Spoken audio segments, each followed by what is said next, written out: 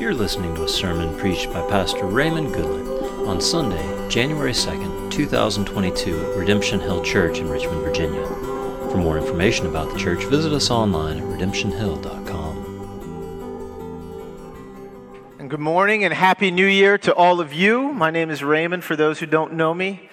Maybe you limped through 2021 and you've limped into 2022 and that's okay, you're here. You're here, we're all here together, and this new year is sort of like a new opportunity for us.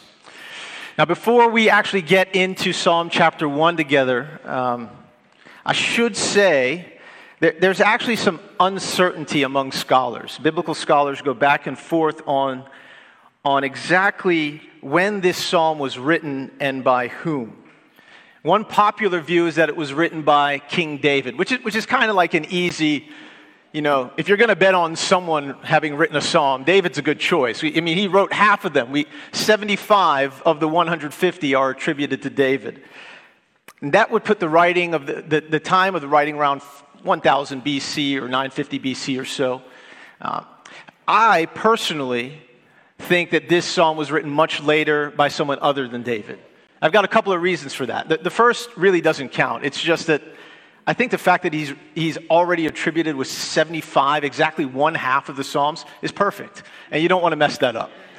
But that, of course, has nothing to do with anything. The real reason that I think this psalm was written later by someone else is actually found in Jeremiah chapter 17, verses 5 through 8. Now, it's not going to come up on the screen. I didn't have time to get it there for you. But if you're interested, you want to follow along, in those pew Bibles that you see there right in front of you, this will be on page 645. Jeremiah chapter 17, verse 8. Listen closely. Remember what Brandon and Lindsay just read for us in Psalm 1, and listen closely.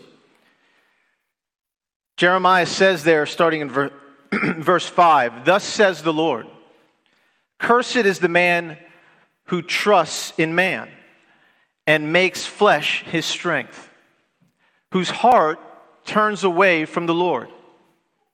He is like a shrub in the desert, and shall not see any good come. He shall dwell in the parched places of the wilderness, in an uninhabited salt land." On the other hand, verse 7, "Blessed is the man who trusts in the Lord, whose trust is the Lord. He is like a tree planted by water, that sends out its roots by the stream, and does not fear when heat comes, for its leaves remain green, and is not anxious in the year of drought, for it does not cease to bear fruit." Sound familiar? Sounds exactly like Psalm 1, wouldn't you say? Now, here's why that's important for the scholarly debate. Those of you who are geeks like me and you like this kind of a thing. Jeremiah prophesied in the southern kingdom of Judah at the time of the Babylonian exile. He was there when King Nebuchadnezzar of Babylon came and burned the city to ashes in 586 BC and then took some of the Israelites away captive.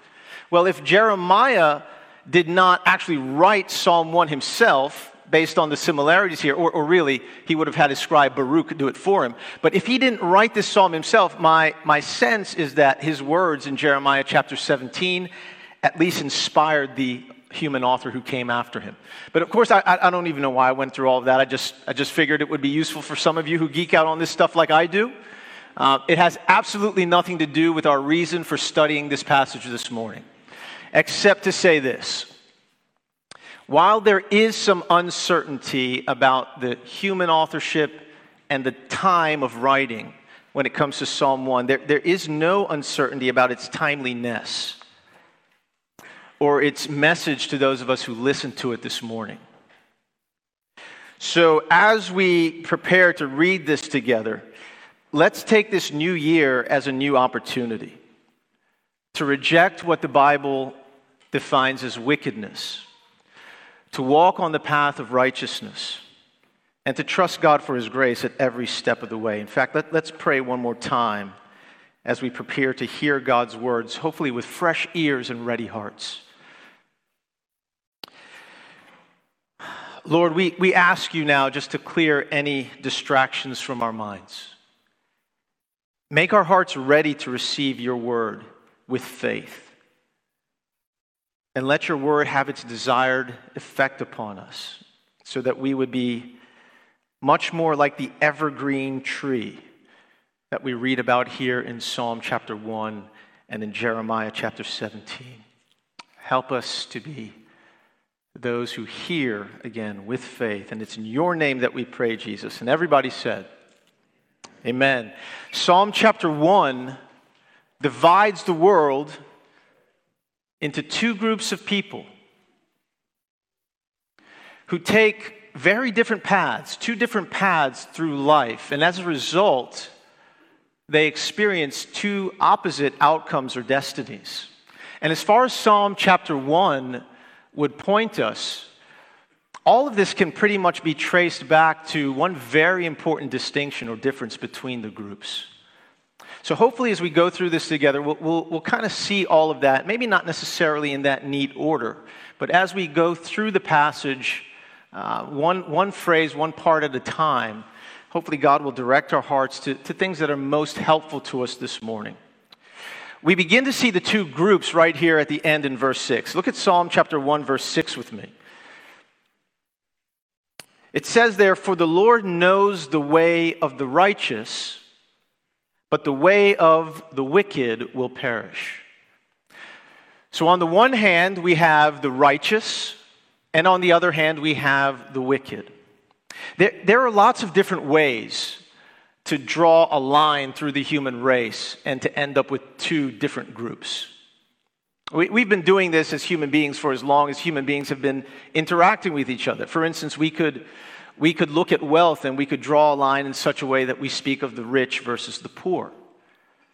I think more recently in our culture, it's been very common for people to draw the line in such a way that we speak about the oppressors versus the oppressed in a kind of updated take on the traditional Marxist framework for the world. We could also, even more recently, and perhaps rivaling that in popularity, we're starting to see a line drawn in such a way that we speak about the vaccinated versus the unvaccinated when it comes to COVID-19. But when it's all said and done, the most important line that will ever be drawn through the human race is the one drawn by God himself. And when he draws that line, the resulting groups on either side of that line will be, as Psalm chapter 1 says here, the righteous and the wicked. And those two groups will experience very different outcomes and destinies in this life. In fact, if you look with me at verse 3, what we read there, as we look at the portrait of the righteous person, as it's rounding off, the Bible says there in verse 3, "In all that he does, everybody, he prospers." At the end of verse 6, we're told that the way of the wicked will perish. And it won't simply be the way of the wicked that will perish, but you can read and understand that to mean the wicked themselves will perish. That will be their destiny as well. And so the righteous will prosper, the wicked will perish. And this is not something simply confined to the Bible or to the past. This is the case today. This is the situation for us in our lives as well. Now, why is this the case? Why will one particular group of human beings perish while another group will prosper in the most ultimate and eternal sense? If you look at their lives on the surface, often there are many similarities between these two groups. Even sometimes you can find very real similarities and commonalities in how nice people are, how agreeable they are, how kind they can be at various times, how sacrificial at times. It's not like we're saying one group is a group of ogres and the other group is a group of angels. That's not the point here. Why then does the Bible speak this way? Why does it say one group will prosper while the other perishes? And what does the Bible have to say here about what distinguishes one group from the other? Verse 1. Let's start at the top and let's walk our way down. "Blessed is the man who walks not in the counsel of the wicked, nor stands in the way of sinners, nor sits in the seat of scoffers. Blessed, that opening word blessed is actually plural in the original Hebrew. You could actually read this to say blessed upon blessed, or overly blessed. Overwhelmingly blessed is the man characterized by these things. If you've read 1984, you could say double plus blessed is this guy. I got a few who've read it. But blessed is the man who walks not in the counsel of the wicked, nor stands in the way of sinners, nor sits in the seat of scoffers. And just very simply, I don't want to miss the forest for the trees here. There is value, I think, in walking through this as many do and seeing maybe somewhat of a progression between walking in the occasional piece of advice of the ungodly who might steer us in a direction opposite of God's will, to the point where we're now standing in the way of sinners. And it takes on a bit of a more permanent feel to it. We're now standing and more deeply entrenched in this, ultimately to the point where we're sitting in the seat of scoffers, perhaps even mocking and scoffing at God's word, and we are now fully participating in the lifestyle of the ungodly. I don't discount the value of maybe seeing it that way, but it's easy to miss the bigger picture and the forest if we focus too much on those trees. And the bigger picture is this. The first thing that we're told here about the righteous person that distinguishes this person from what Psalm 1 would refer to as the wicked is the fact that the righteous person who ultimately prospers in all that he does refuses to be unwisely influenced by the counsel or the voice of the ungodly. Refuses to be guided and governed by a voice that does not agree with the voice of the one who created him or her. And let me give you an example of what that looks like in real life. Take two unmarried Christians, two unmarried professing believers, and they're getting to know one another. They're discovering there's a mutual interest here. They like each other. Things are going pretty well. They start to think, there could be a future here for us. Perhaps this is designed to go all the way to marriage. And so one says to the other, I think we should take our relationship to the next step. Let's move in together and live as roommates. Let's give our relationship an opportunity to see how compatible we are. I mean, after all, if we're going to be married, we'll be sharing a living space for decades, a long time. We should give ourselves a chance to see if that will actually work or if we'll just drive each other crazy. Let me spoil the movie for you. You will drive each other crazy. I mean, what did you think would happen if you locked two sinners in the same place for decades? You're gonna go through this experiment. You're gonna say, "Oh, this can't be right because you do something that annoys me." Well, have you talked to any married people? And of course, my wife doesn't do anything that annoys me, but she must have a very hard time going through life.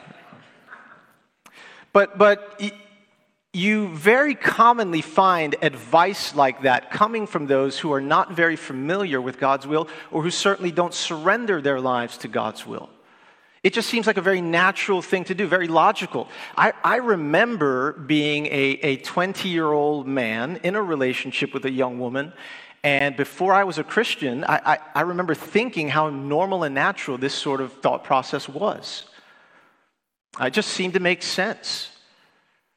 Of course, at that point in my life, when I was in college, I got saved. I became a Christian. Jesus broke into my life. It began to change everything. I started to read His Word, and new thoughts were being brought to my mind. I was being confronted with truth I had never considered, and it reshaped my convictions. And this was one of them.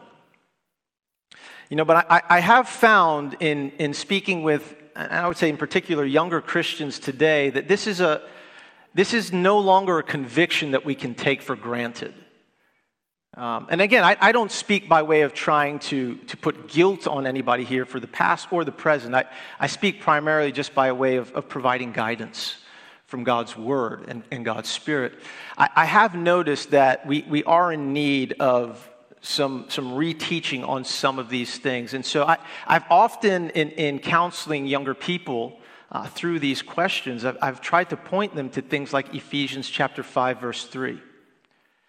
And there in Ephesians chapter 5, verse 3, I'm going to give the New International Version some love here and read that passage from the New International Version.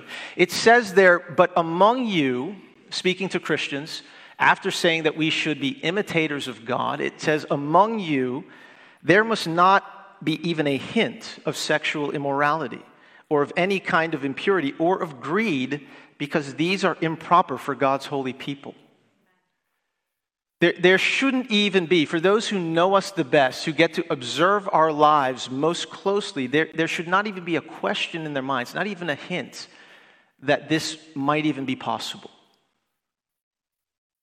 That such immorality could be possible. What is so common in the rest of the world, it's not proper for God's people, and this sort of thing should not even be a suggestion or a hint that troubles the minds of our friends who have a vested interest in our purity and our relationship with God and the witness that we have to a watching and listening world.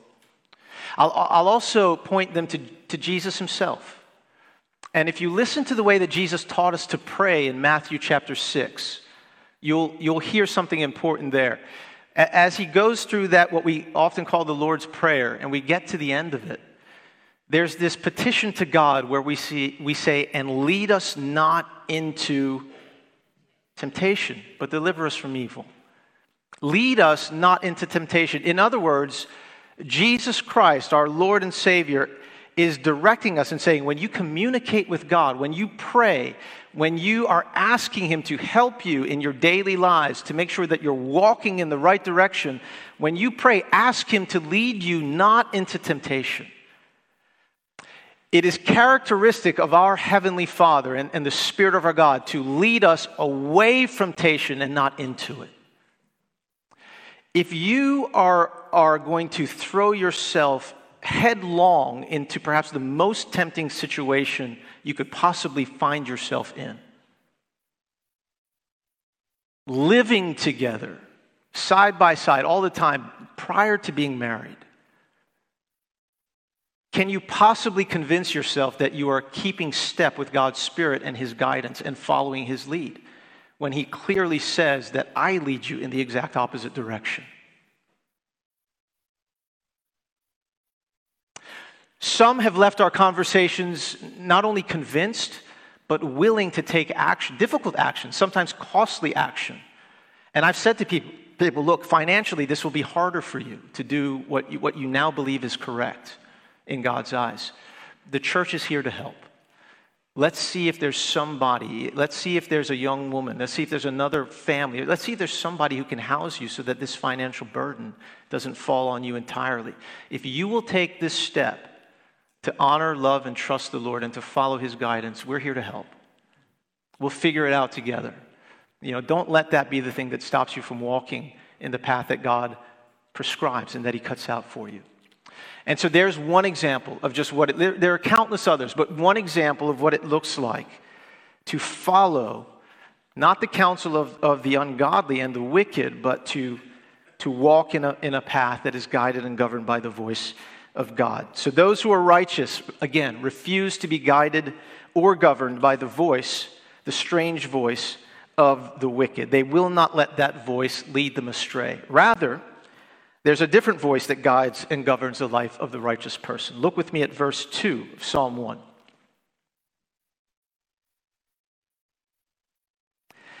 It says there of the righteous person, his delight is in the law of the Lord, and on his law he meditates day and night.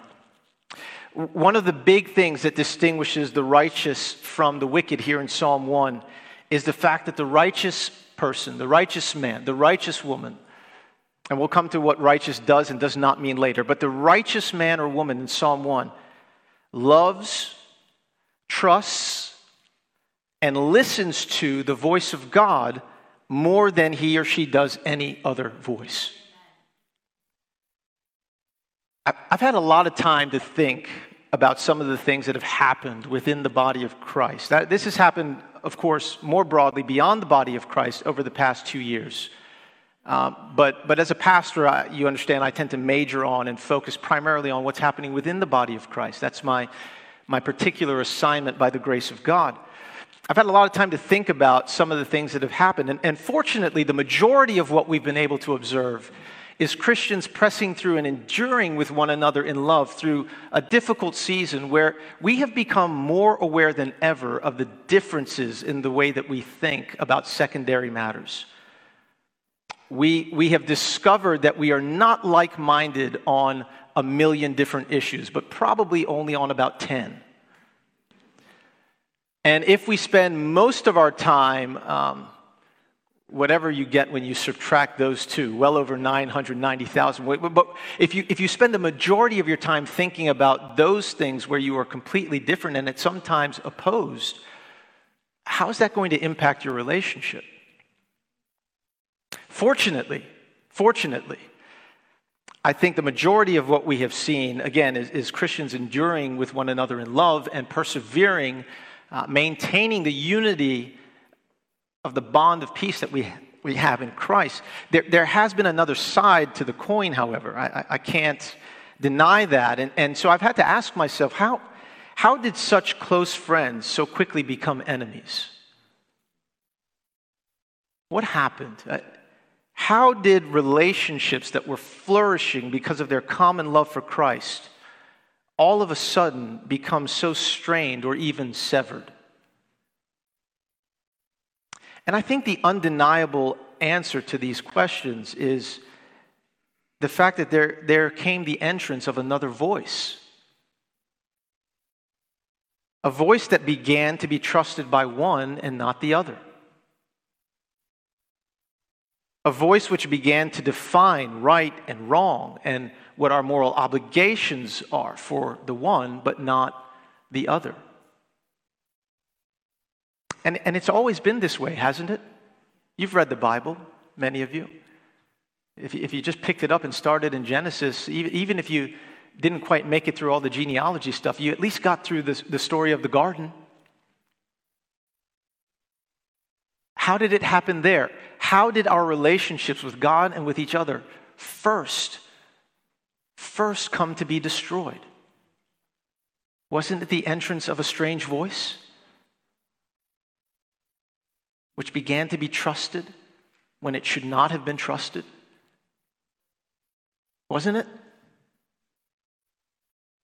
Is it any different today? What would have happened if we had just kept listening to the voice of God? What would have happened? Let me pull that into our time. What do you think will happen today if we major on and primarily meditate on His voice? Whatever the equivalent is of His blog, His podcast.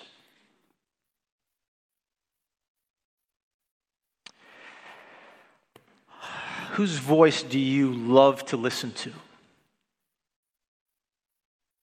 Whose voice do you delight in hearing? So much so that you can't wait to hear it when you wake up in the morning. Now, I've had to learn that from my wife, that voice is certainly not mine. Don't want to hear any voice that early in the morning. How many times have I heard that? Are you talking to me? Like, really? It's been 15 years at this point. Are you talking to me? Whose voice do you trust to define for you what is right and wrong? Whose voice determines what is of supreme value to you, worthy of your pursuit at perhaps even the cost of your life? Whose voice gives you your marching orders? And again, determines what our moral obligations are in this world. Friends, sometimes it really is this simple. if you get nothing else out of this morning, the voice that we meditate upon the most, the voice that we love the most, the voice that we trust the most, again, and meditate upon, that is the voice that we have on repeat in our minds, that we listen to over and over and over again throughout the day and night, that we turn over in our hearts, that voice will determine the direction of our lives. We will walk according to its counsel. And it won't simply determine the direction of our lives, but the quality of it as well. Look at verse 3 of Psalm 1. What does the psalmist say is true about the one who finds delight in the word of God and who meditates upon it day and night? We get an illustration here now. First of the righteous and then of the wicked. And here in verse 3, we get the piece that pertains to the righteous person. He is like a tree planted by streams of water that yields its fruit in its season, and its leaf does not wither. In all that he does, he prospers. There's an evergreen quality to the life of the righteous person whose soul is intimately joined to and connected to God. He's stable. He is planted. And again, notice, it's not the tree that's so special here. It's where the tree is planted. By the streams of what Pastor Tim Abbott spoke to us of last week, the living water, the water for the soul, that constant and steady and consistent source of refreshment and nourishment that our souls so desperately need, the streams of water. He is like a tree planted by those streams of living water that God sends out for the constant refreshing and nourishing of our souls to keep us from drying up and burning out. She yields fruit in its season. There's not only a stability, but a fruitfulness. There's, because of the life of God flowing through ours, our lives produce, they are fruitful. They produce the thing that God created us to produce, the fruit of His Spirit, the increase of love, joy, peace, patience, kindness, goodness, faithfulness, gentleness, self-control. And that's not an exhaustive list. You wouldn't be wrong to attach things like humility and endurance. These things in abundance and in increasing measure begin to flow through our lives, and the production of these things is not dependent upon the conditions or favorable conditions in the world around us. It has everything to do with where the roots of our soul are planted. If they're planted in God or not, if they access the steady stream of His living water or not. You can be an evergreen tree and still dry up if your roots are not immediately connected to the source of God's provision for your soul. In fact, I've got one of those in my house right now. Which, by the way, we got to get that thing out.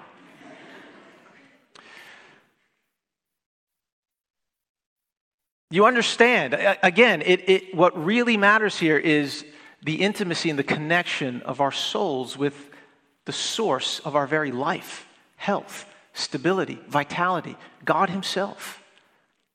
And we access this by God's Spirit through His Word. It's the first place that we turn to find that. This righteous person is stable, fruitful, useful to others in what he or she brings forth from her life, and very enduring. Again, her leaf does not wither.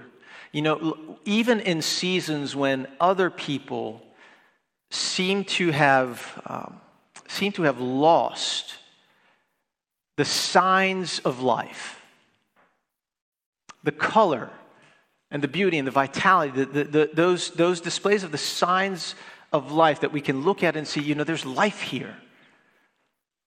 Even in those trying times and seasons, the evergreen soul, vitally connected to the nourishment of God, that evergreen soul still continues to display the signs of life. Not everything's easy. It doesn't mean we don't suffer some of the same things that others do.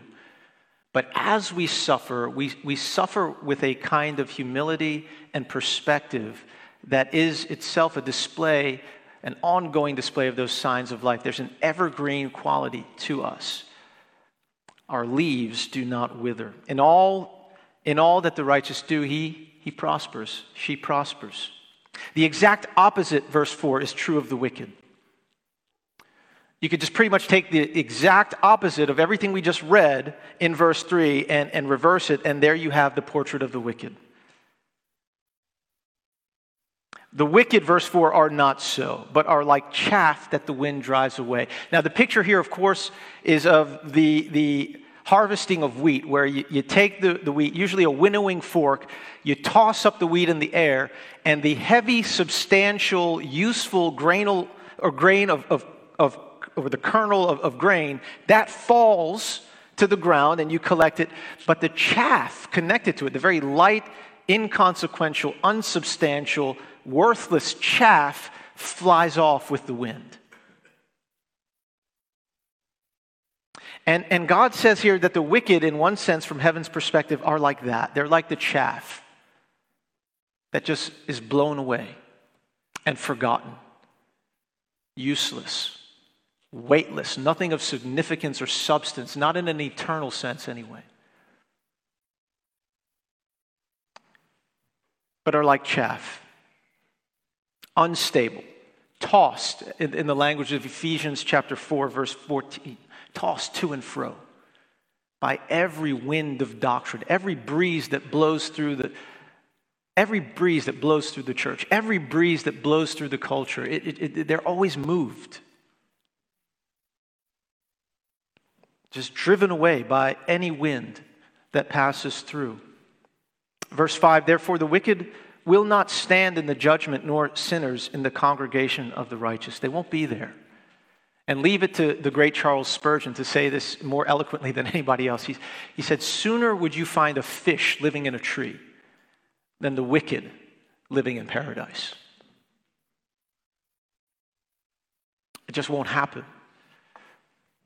Again, not because they weren't nice to a few people, not because in some ways they weren't better than those being described as righteous here in terms of their actions, but as Jeremiah put it, blessed is the one who trusts in the Lord.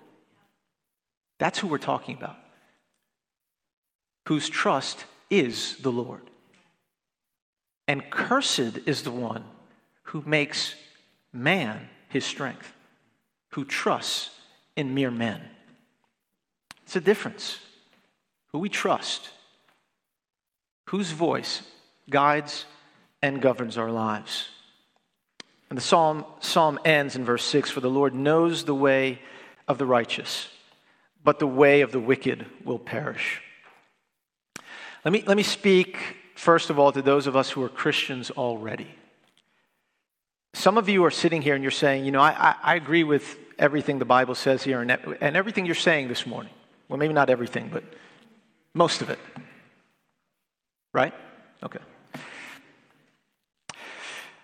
I agree. I've tried this before. I just can't be that kind of person. I can't live up to this. I'll end up quitting before most people quit the gym in early February. I can't do this consistently. How do I actually go about making myself delight in the Word of God? Well, I suppose you can't. I haven't been able to figure out how to do that. If you figure that out, please let me know. You can't make yourself delight in the Word of God. The good news is you don't have to do that. You don't have to conjure up this delight. You simply discover it. Let me give you an example. Think about your favorite food. Or your favorite dessert, better. Should I call that food? Your favorite dessert, your favorite treat. Think about what that is. Get a picture of that in your mind right now. Would it be fair to say you have some delight in that thing? Demetrius, it's not beet juice. I know that for sure. That's an inside text amongst the staff. But think about your favorite food or treat. You delight in that thing. Now, how did you come to have that delight? You ate it. You took it in.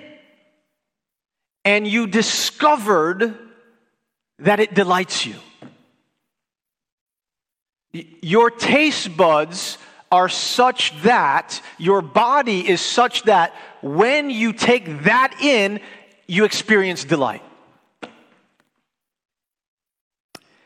It's the same thing with God's Word. If your soul has a taste for the better things of God, because you have been converted to have that taste for God, if you belong to Him, you will experience delight in His Word when you take it in. Not always to the same degree on every morning, but that's not what I'm talking about. But delight will be there. In fact, Jeremiah, he said this again. When he's not the weeping prophet, he's saying things like this. Jeremiah chapter 15, verse 16. He says, "Your words were found, and I ate them. And your words became to me a joy and the delight of my heart." They became to me a joy and the delight of my heart when I ate them. And then he tells us why. Because I am called by your name, O Lord God of hosts. Because I am yours, because I belong to you, because you have converted my soul, because you have put a taste in me for the better things of God, because of that, when I take in your words, I delight in them. They are a joy to me. Friends, if you belong to the Lord, just take it in.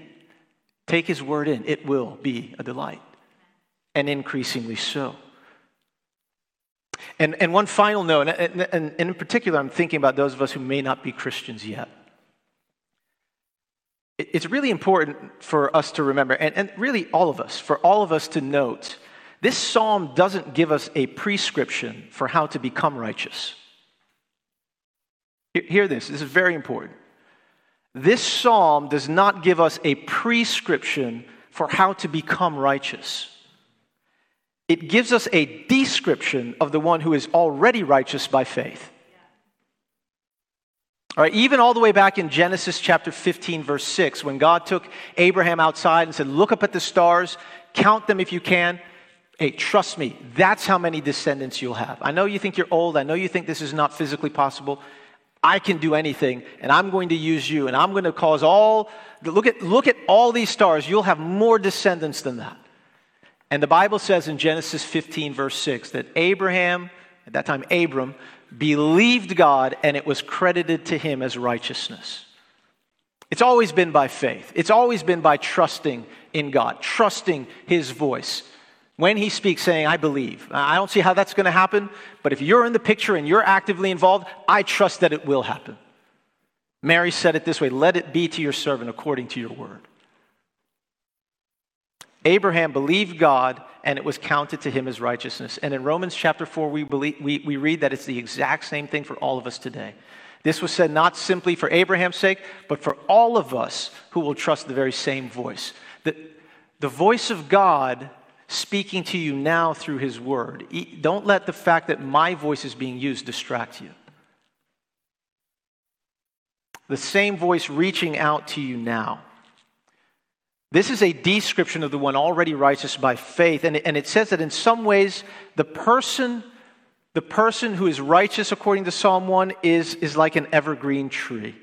Even in those seasons when harsh conditions strip others of the signs of a flourishing life, this person's soul is consistently nourished and refreshed by God. And the evidence of his life within them is still displayed even in those difficult times. The same can be true of you. But if people like us, whose sins are well known to God, if we are ever going to be counted among the righteous, we're going to have to look to an entirely different tree. The cross of Jesus Christ. The only perfect and only perfectly righteous one to ever step foot on this planet. You and I will never fully measure up to the portrait of the righteous person here in Psalm 1 or any other part of the Bible. we won't even measure up to our own expectations for ourselves. Jesus does, however, live up to this portrait. In fact, it's a portrait of him. Jesus is the righteous one who perfectly delights in God's word at all times. Jesus is, and notice I said is and not was. Jesus is the one who was never pulled into sin by the voice of the ungodly, as close as he got to them to do them good. Only when you and I are spiritually joined to Jesus by faith, only then can his righteous life begin to flow through ours. Jesus died in our place to pay the penalty upon the cross for the sins that we had committed, the penalty that our sins deserved. But he was raised to life on the third day. And now he offers us his full pardon, full forgiveness, and perfect righteousness as a free gift when we trust in him and surrender our lives to him. Let me ask you, what keeps you from doing that this morning? Now think about what would actually keep you from the blessedness and the blessing of becoming Jesus's follower, our Heavenly Father's child. What would keep you? I promise you, if you let that thing go and flee to take hold of the hope and the promise given in Jesus Christ, you'll never regret it. You will be like an evergreen tree. Your soul will flourish even in the most difficult of conditions in this world. And you will produce through your life, God will produce the fruit, the things that others need to take their first taste of so they too can delight in the Lord Jesus Christ and know the beginnings of what they will experience and enjoy for all eternity. Let's pray together.